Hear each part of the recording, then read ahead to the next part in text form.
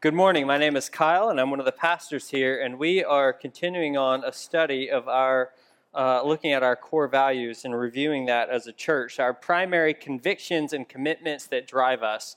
We've talked about how the gospel of Jesus Christ, the good news about his life, death, and resurrection changes absolutely everything, and we believe that. It has the power to change everything, every person, every place, every institution, every single thing in this world.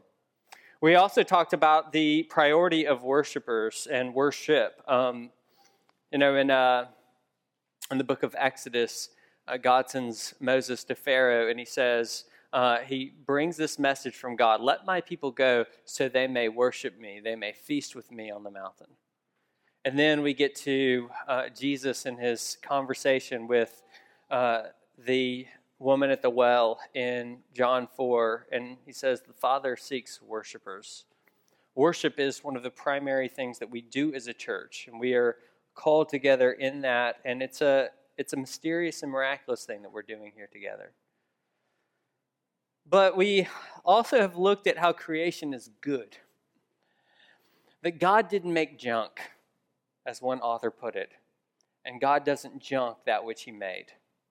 That even though this world has been tainted by sin, even though we have misused and abused this world, God is here to reconcile every single aspect of this creation, including the molecules on the ground, which have already been reconciled in the body of Jesus Christ.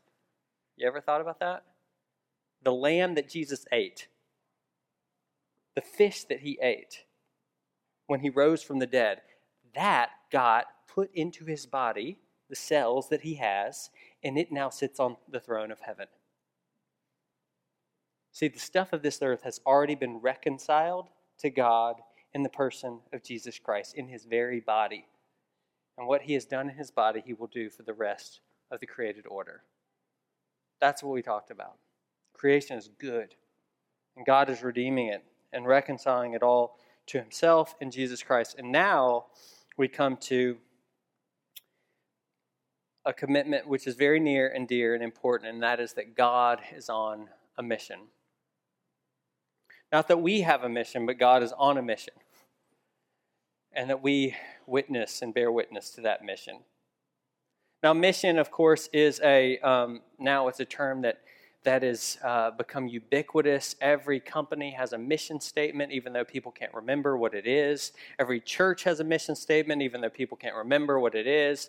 Everyone's got a mission statement. I'm not quite sure why, but we've all got these mission statements, right? Families have mission statements, their personal mission statements. And you can't even remember your personal mission statements, but we have mission statements, right? They're everywhere. And so mission is this ubiquitous thing that's kind of become uninteresting in some ways, not meaningful. And yet, on the other hand, mission is also kind of a loaded term, right? Because we associate it, especially in the church, and people associate it when we talk about the church and mission with imperialism, with cultural dominance, with imposing or forcing your will on others. And so there's lots of mission's gotten a bad rap in the church. But I don't think that we can let that word go. I think we have to reclaim it. And the reason is because we believe in a God who is purposeful. That is, that God has a goal.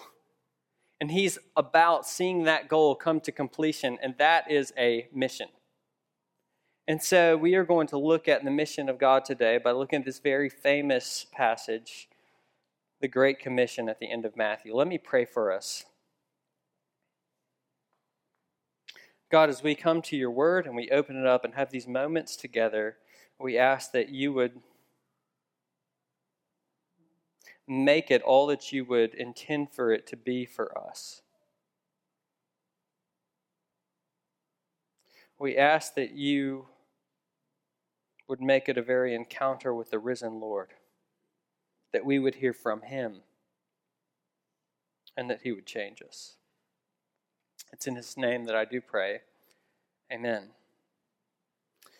Well, I want to start with a question this morning. And the question that I want to start with is this. And it's kind of heavy, so I'm just going to warn you. But the question is, why in our day and time are so many people falling away from the faith? Why in our day and time are so many people falling away from the faith? And not just falling away from the faith, but falling away from the faith rather easily. For reasons that seem rather small, at least that would seem small as we look through the history of the church. Jesus told this parable about someone who goes out. It's the primary parable that he tells to explain all the other parables. It's about someone who goes out sowing seed and they scatter it about. They scatter some on a path. They scatter some on rocky ground. They scatter some on good soil. The stuff on the path obviously does not grow unless it's on the path at my house. And then it seems to grow for some miraculous reason through the concrete. How does that happen? I don't know. But then, some is put on rocky soil and it grows up for a while, but it doesn't really take root, right? And then it's just plucked out. And then some is planted in good soil and it lasts. Well, Jesus explains this back in Matthew chapter 13, and he says, "For what was sown on the rocky ground, this is the one who hears the word and immediately receives it with joy, yet he has no root in himself, but endures for a while, and when tribulation or persecution arises on account of the word, immediately falls away. As for what is sown among the thorns," I forgot that one, "this is the one who hears the word, but the cares of the world and the deceitfulness of riches choke the word, and it proves unfruitful." It seems to me, as I kind of am looking out and pastoring, as I look at pastors leaving the faith and pronouncing that they're leaving the faith, as I look at ministry leaders doing it, and as I look at people in this own congregation who are struggling, I see lots of people in these two groups, these people who seem like they're the rocky soil and seem like they're the thorny soil. It's as soon as some type of tribulation comes, or some desire that seems to be unmet, or some prayer that seems to be unanswered, or some trial that seems to endure, people are in danger of walking away from the faith. And I want to ask, why is that? It seems to me that there's something, we need to ask this question because there's something deeply wrong. That we don't have the roots that we need to have. Right? He has no root in himself, but it endures for a while. But when tribulation or persecution, or when the winds, like the winds came last night and the night before, sundowners, it just blows them right away. And the winds are coming and people are getting blown right away. And by the way, all types of people are getting blown right away. It's a whole generation. It's not just the millennials. Many of the people that I talk to that are in the struggle, they're boomers. It goes right the way through. It's been this way for a long time. Something's been amiss for a long time. What is it? Well, maybe I got to start by asking, what is a Christian even? Now, some people think that a Christian is simply someone who has a certain cultural affinity. If you were from somewhere else in the world, maybe you think that anyone who's a Westerner is a Christian. That's what lots of people in the Middle East think. Or that's what a lot of people in the East think. That's also what Westerners think, right? I've asked some people, are you a Christian? Well, yes, I was born in a Christian country. Go around England, you ask people. Many people will still say that, right? Jesus calls the church to make disciples. Disciples. This is what is called the Great Commission. And what Dallas Willard says has become the Great Omission. That we stop making disciples. That's the problem. And in fact, he goes so far as to say that it has become part of what we think to be the good news, that you can become a Christian without becoming a disciple. That you can actually become a Christian without following Jesus. That's how far off we are. So Willard says that the greatest issue facing the world today is whether those who by profession or by culture are identified as Christians will become disciples. a disciple? Someone who, by grace and by choice, is following Jesus and learning to live under his reign in every area of life. This is what the church is called to make. Make disciples, Jesus says. So how do we do that? Well, we don't have to ask. He gives us 3 very direct ways here that I want to go over very simply. First, we make disciples by going.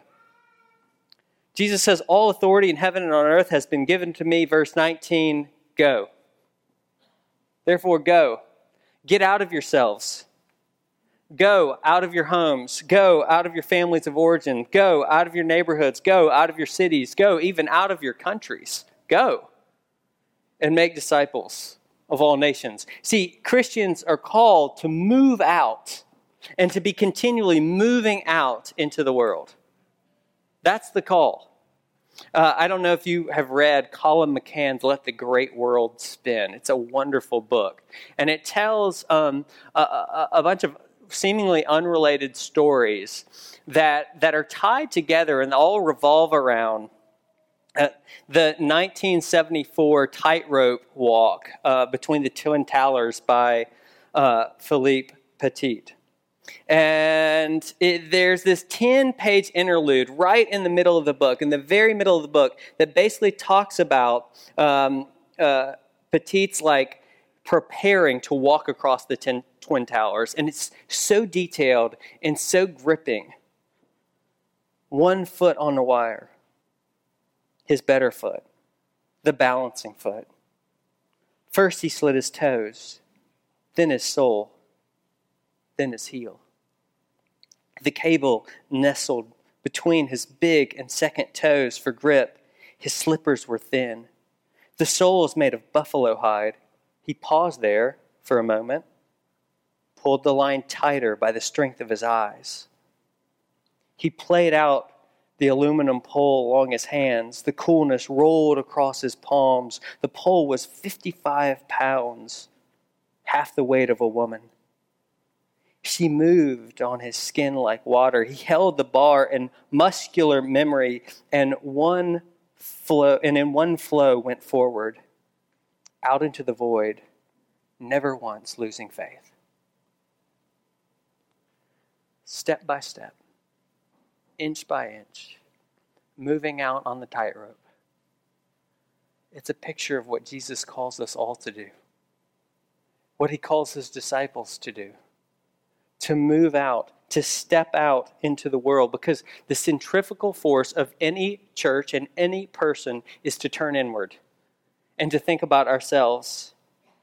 But Jesus' call is not for us to pull inward, but for us to move out.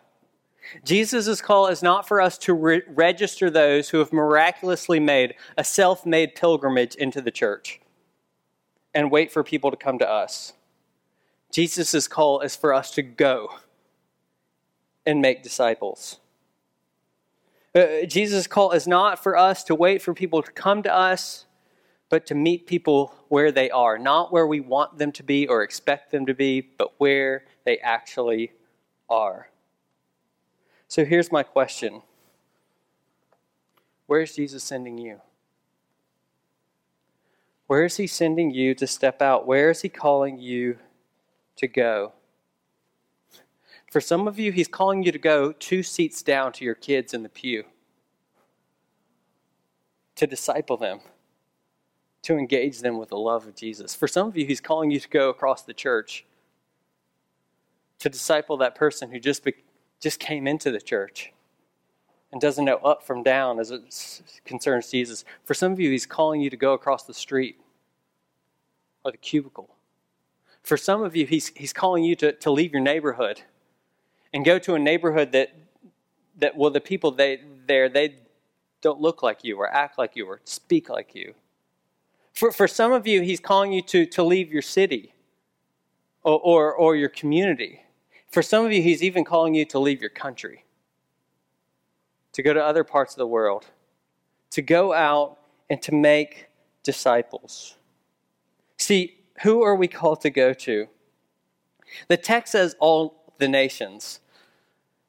That is a very misleading, I think, understanding of what Jesus is saying here.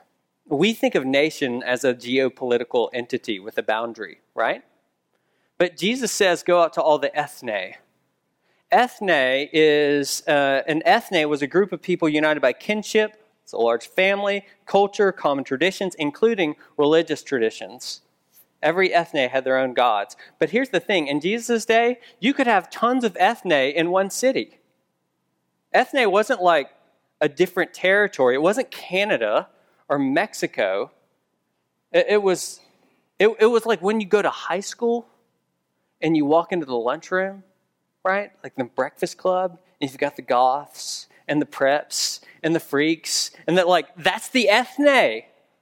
And Jesus says, go to all the ethne, all the peoples, every type of person in the world, go to them. And yes, of course, that includes and will include crossing geopolitical boundaries, but it includes so much more than that. Because Jesus, he is for everyone. Not just people that look like us or talk like us or seem to have the same disposition as us. Jesus is for everyone. And what he's calling for is a transnational, multicultural, multi-ethnic community. Christianity is a transnational, pan-cultural, multi-ethnic community. See, because where have you come this morning? Remember this from 2 weeks ago. Where have you come? You were in Mount Zion. There are no American flags here. And that's intentional. This is an embassy of heaven. A beachhead of heaven. Yes, located in Santa Barbara, California, in the United States of America. To proclaim the reign of the King in this place. But this is a beachhead of Mount Zion. And that is where you come. And that's the community you've come to. And that community, it does not prize any particular culture or language or people, even though it has to instantiate itself in a particular language and culture and people to reach that people and culture. But it sits loose with every culture and every language and every people. Because our allegiance is ultimately to King Jesus, who is the Lord of all and who is calling all people, because all authority in heaven and on earth and under the earth has been given to him. All people are to bow the knee and to come under the reign of King Jesus, including your own people. And sometimes we miss that. We think that the ethne are those people out there, forgetting that we need to be discipled as well. And we need to do discipleship as well. And one of the crises I've been talking about, that I talked about earlier in the Western church, is I think that we forgot that. And we stopped discipling. So the first thing that we need to do is we need to go. Go and make disciples. That's the first way that we make disciples. The second way, though, that Jesus tells us to make disciples in this text is that we make disciples by baptizing.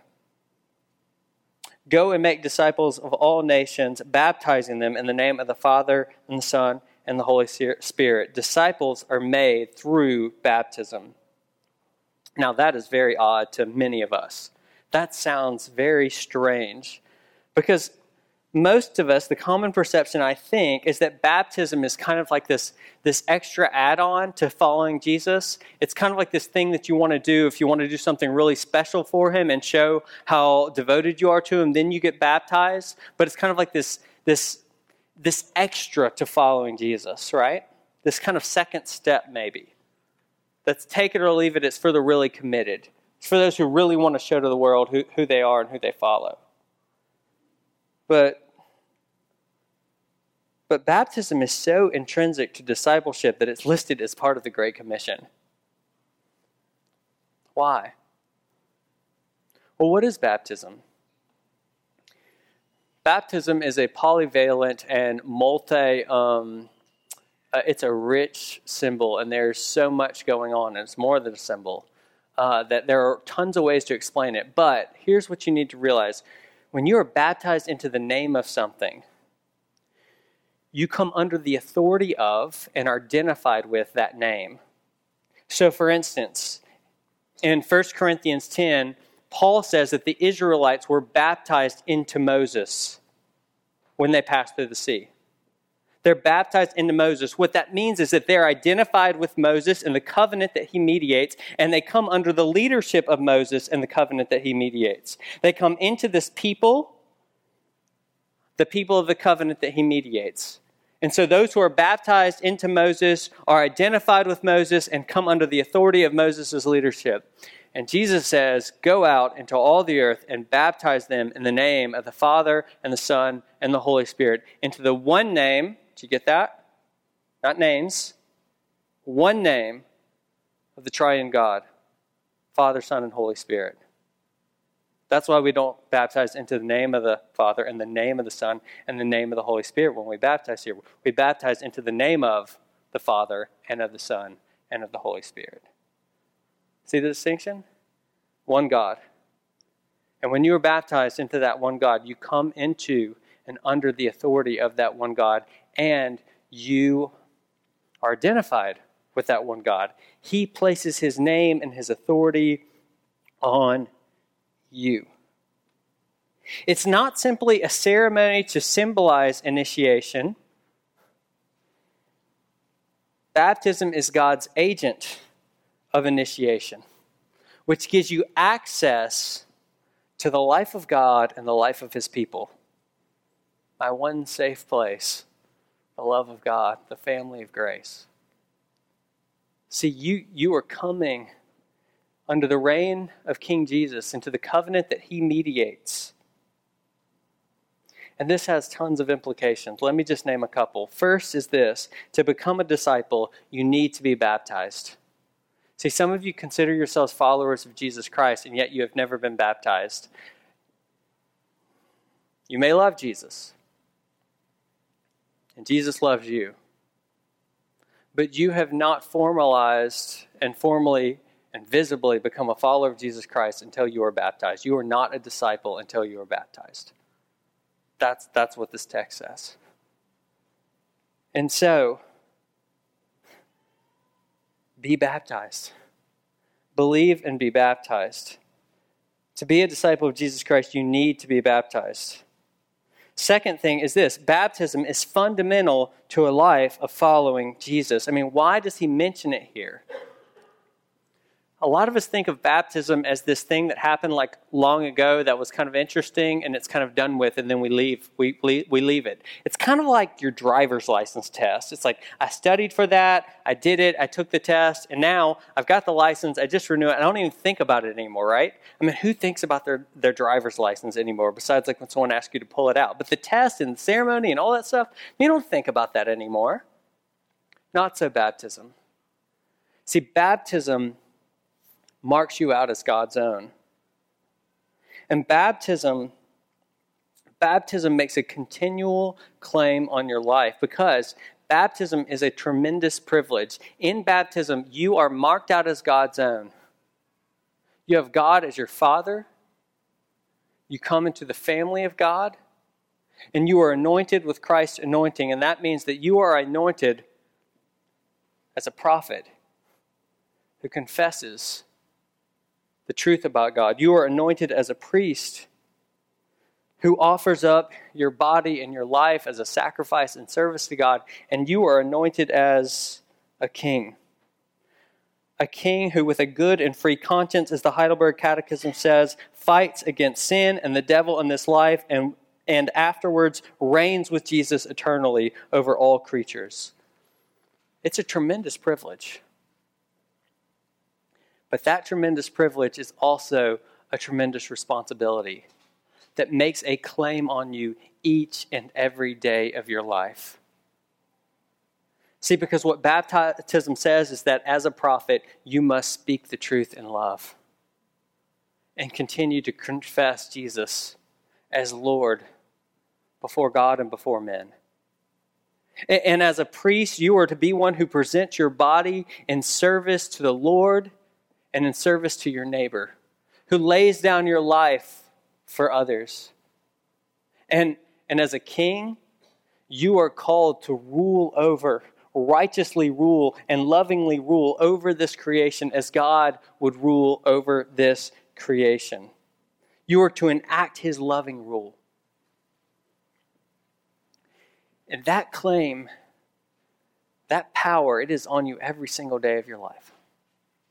I had a friend in seminary, and he grew up in South Carolina, and he grew up in the racial tensions of South Carolina. One time in Charleston, where he was growing up, there was particularly high racial tensions, and there was a meeting of concerned citizens there. And his mom, who had always been friends with African Americans, he's white. His mom had always been friends with African Americans. She took him to go, and he was very young. He was a young boy at the time. There they met a black minister, an African American minister, and that minister invited them to church and was loving and kind. They went to his church, and that's the person who discipled him throughout his high school years. That minister would go visit him in Clemson, South Carolina at college every year. He would meet with him. He'd take him to lunch. He would pray over his room. His fraternity, where he lived, was actually segregationist. It wasn't officially on the books, but everybody knew it by the ways that they would talk and the criteria that they had. At that point in time, there was a lot of talk about doing away with the Confederate flag, and a lot of his fraternity members felt this kind of affront to their identity, and so they hung flags up everywhere, all over the fraternity house. And he had one in his room. And his minister came. And his minister came, and he went into his room, and he prayed over the room. And he could see the hurt and the pain and the disappointment in the minister's face when he saw this Confederate flag.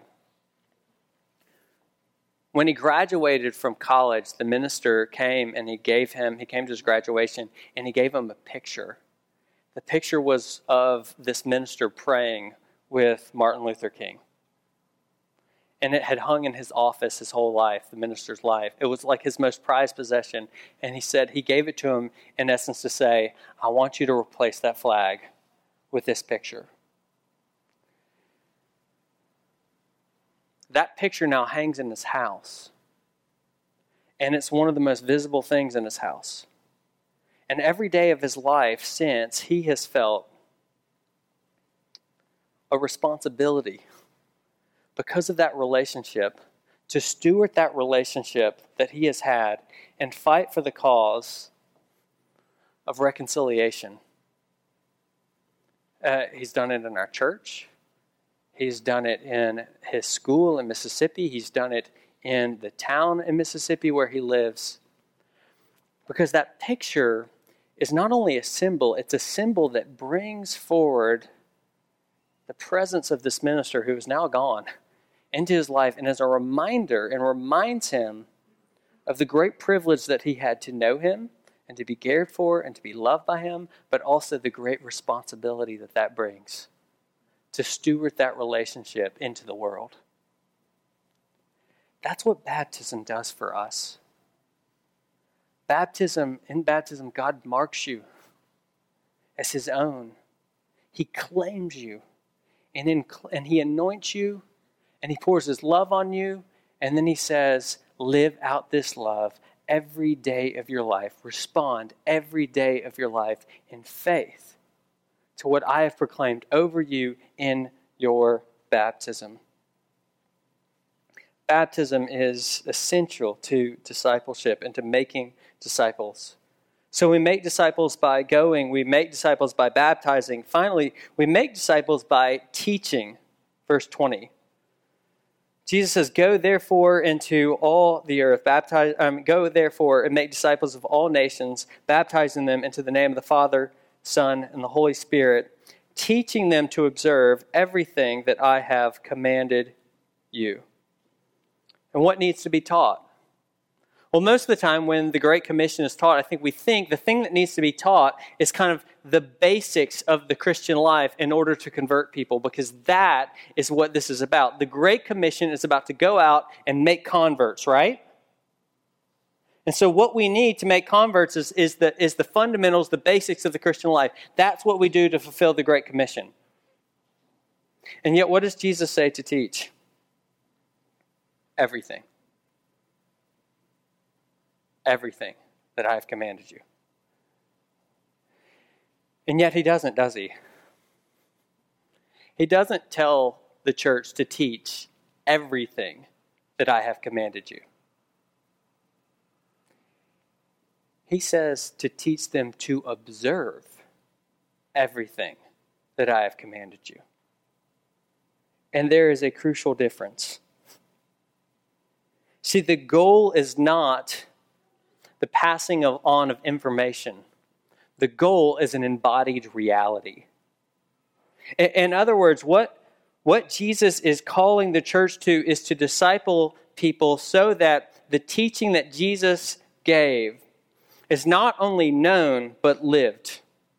How long does it take to teach someone to observe everything that Jesus commanded? Not just all the information that he taught, but how to actually enact that information in life. You say, Kyle, that takes a lifetime. Exactly. And that's why the task of discipleship and disciple making is never complete. It is never complete. And that's why, did you notice who it is? Who it is who he calls to do this? Verse 16. Who comes and gathers around him, meets him at the mountain? He says, and the gurus came. And the experts came. And the MDivs and the PhDs and the officers of the church, they came, right? Disciples.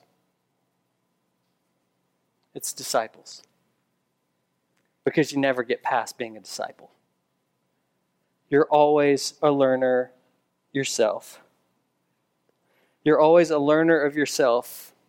A disciple of Jesus, as Dallas Willard says, are not just those who profess certain views as their own, but apply their growing understanding of the life of the kingdom of heaven into every aspect of their life here on earth. And that means that discipleship and making disciples will always result in a public faith.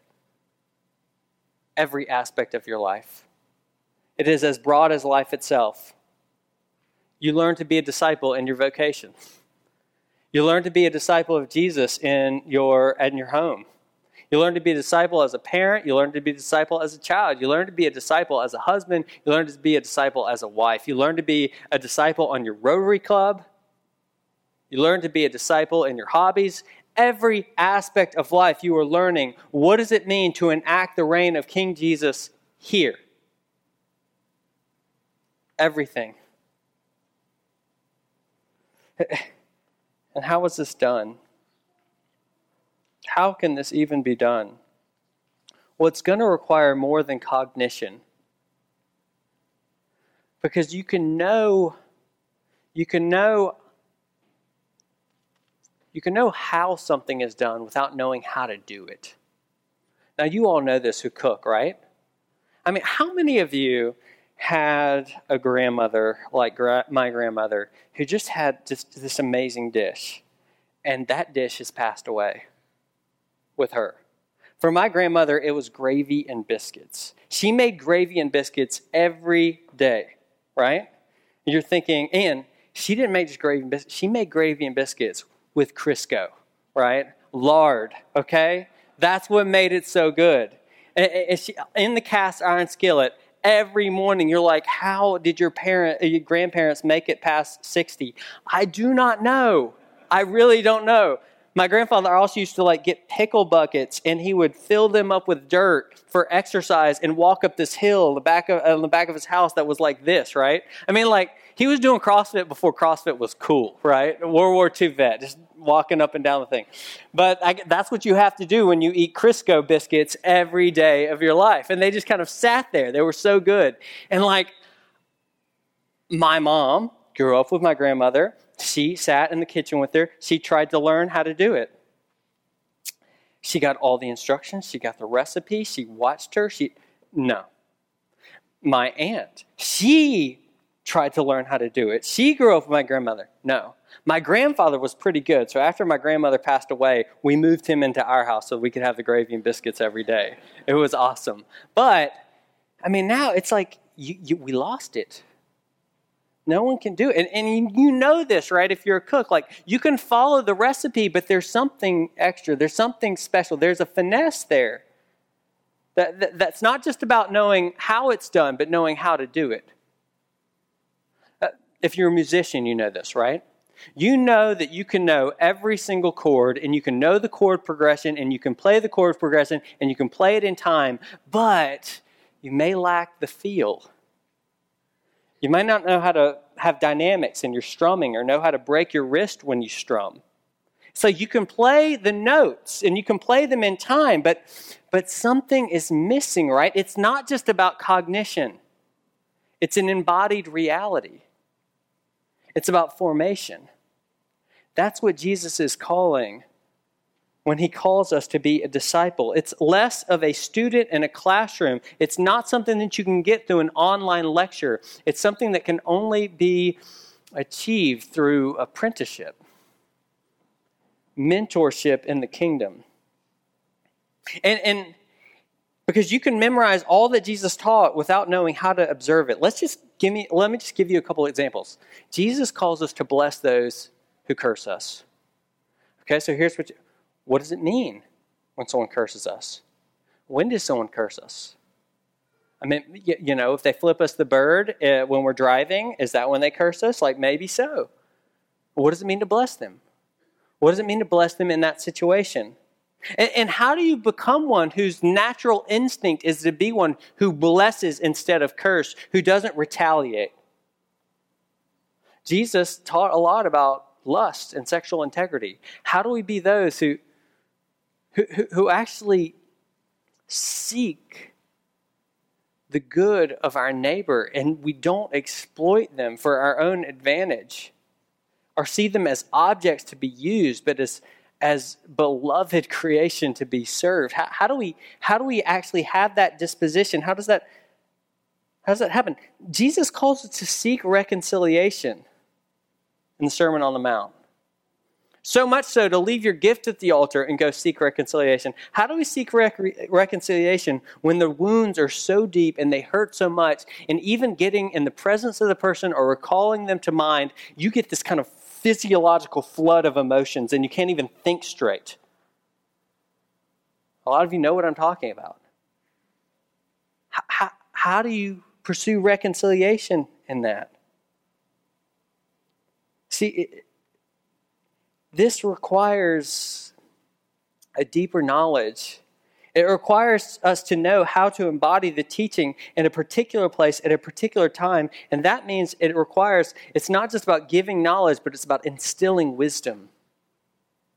Wisdom, as one of my professors used to define it, is skill and the art of godly living. What we are doing, discipleship, is we are actually helping people develop skills so that they know how to apply and embody the teaching of Jesus and adapt it and adopt it faithfully as times and situations change, because we don't live in first century Palestine. So how do we do this? How do you greet one another with a holy kiss? All that I have commanded you, we have to teach. This not only requires wisdom, it also requires formation and not just information. And that means that a church that is concerned with discipleship, as Jesus calls us to make disciples of all nations so that we teach them to observe everything that he's commanded, well, that church is going to be, it just is concerned with posture as it is with positions.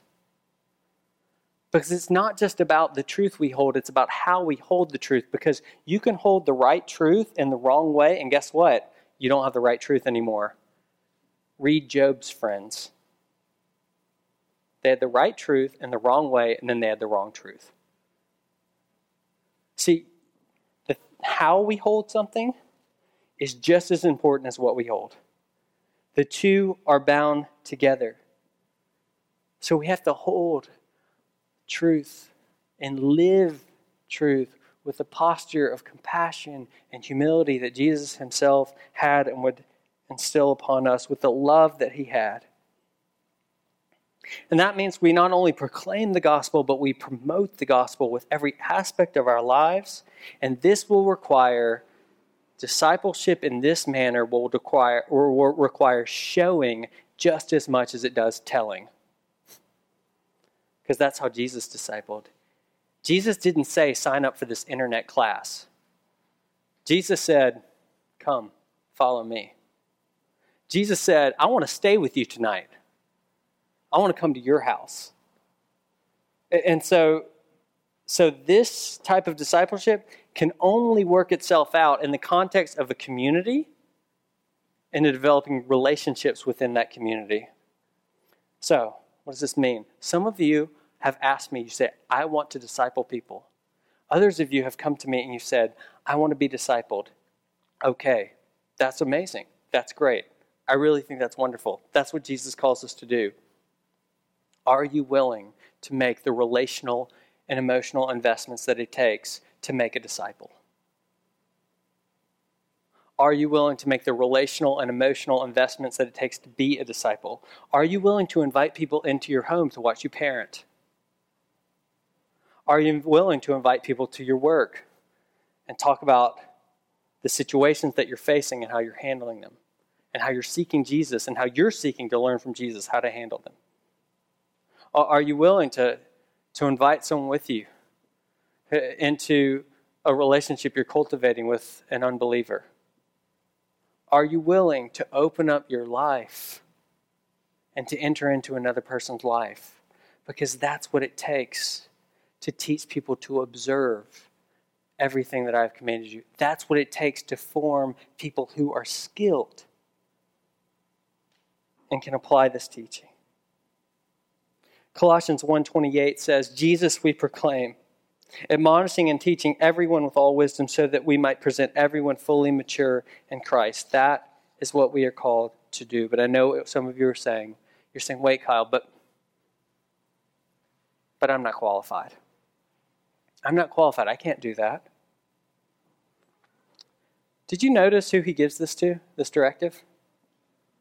Verse 16, now the 11 disciples went to Galilee. Man, 11 kind of limps along fragilely, doesn't it? It's always supposed to be the 12. It's 11. This is an incomplete church.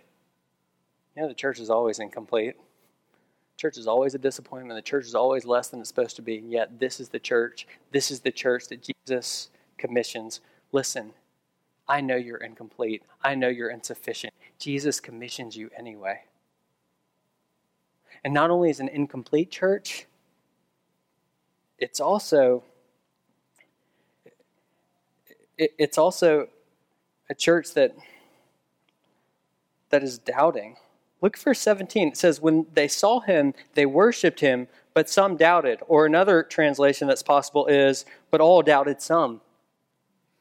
Either way, did you ever notice that? I mean, they are seeing Jesus on the Mount of Olives after he's risen from the dead. He's got scars in his hands to prove it. And it says that they worshipped him, and we think, yes, that makes absolute sense. And then it says, and some doubted. And we think, what? How could you doubt? But the text is refreshingly honest. It is refreshingly honest because disciples, we live our lives between worship and doubt. As Dale Bruner said in his commentary, there's never been a worshiper of Jesus who did not doubt him as well. People talk to me and they say, I don't struggle with doubt. And I say, well, do you struggle with sin? Because every time we sin, we're doubting the goodness, power, love, and justice of God for us.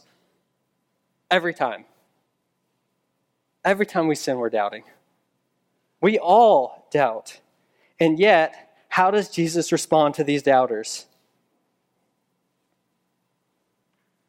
All authority in heaven and on earth has been given to me. Go. He doesn't plead. He doesn't prove. He just points to himself. Here I am. Here's who I am. Go. You know, we We have a problem with authority in our culture. Many of us are skeptical of authority, and I totally understand it because authority is power, and power is abused, and it's been used wrongly, and we've been hurt by it. I understand. And what we want to do then is to try to get rid of all authority. But here's the problem. We can't get rid of all authority because it's intrinsic in the nature of our universe. And so even when we try to say we don't want authority or this person's abused authority or whatever, that person still has a power over us because most of the time we think that their power can be used for good in our life, which is why we're so resentful of them and so angry at them. Otherwise, we wouldn't be angry. We wouldn't care. But the reason we're angry is we know that people have power. That means they have authority. They have authority that they can act out for good or for harm. The problem with authority is that most of the time it's used for harm, and so we're shell-shocked by that. But we can't get rid of authority. We need authority. You need authority. We all want a loving authority in our lives because we know that someone who is a loving authority, who has that much power, could actually do good to us, but we haven't experienced it, so we're scared of it. So we say, all authority on heaven and earth is given to me. Get away from me, Jesus. But what does Jesus do with this kind of authority? Matthew 11:27, he makes a very similar statement. All things have been handed over to me by my Father. No one knows the Father except the Son, or no one knows the Son except the Father, and no one knows the Father except the Son, and anyone who the Son chooses to reveal. Jesus is saying, all things have been handed over to me. I have all power in all the world, even the power to withhold and to reveal knowledge of God. I've got all power in all the world, and what does Jesus do with that power? The next line. Come to me. Come to me, all you who are weary and heavy laden. I'll give you rest. I'll protect you. I'll fight for you. And I'll love you. That's what I'm going to do with my power. I'm going to lay down my life for you so that you can live. That's what I'm going to do with my power. I'm going to take sin to the grave so that you can be sin-free. I'm going to destroy Satan and all the works of the evil one so that you can live free. That's what I'm going to do with my power. And you know what else I'm going to do with my power? I'm going to tell you to go. In your incomplete, doubting state, go. We go because Jesus is Lord of all, and we go because we need this Jesus and we need to be with him. And he says, verse 20, behold, I am with you always, even to the ends of the age. Leslie Newbigin, who was the greatest missionary thinker of the last century, said this: the deepest motive for mission is simply the desire to be where Jesus is, to be with Jesus where he is, on the frontier between the reign of God and the usurped dominion of the devil. Some of you are like, where's Jesus? Where is Jesus in my life? You know where Jesus is? He's discipling the nations. He's on the front lines. And he wants you to join him there. And you need to join him there because he loves you. He's for you. So let's do that. Amen.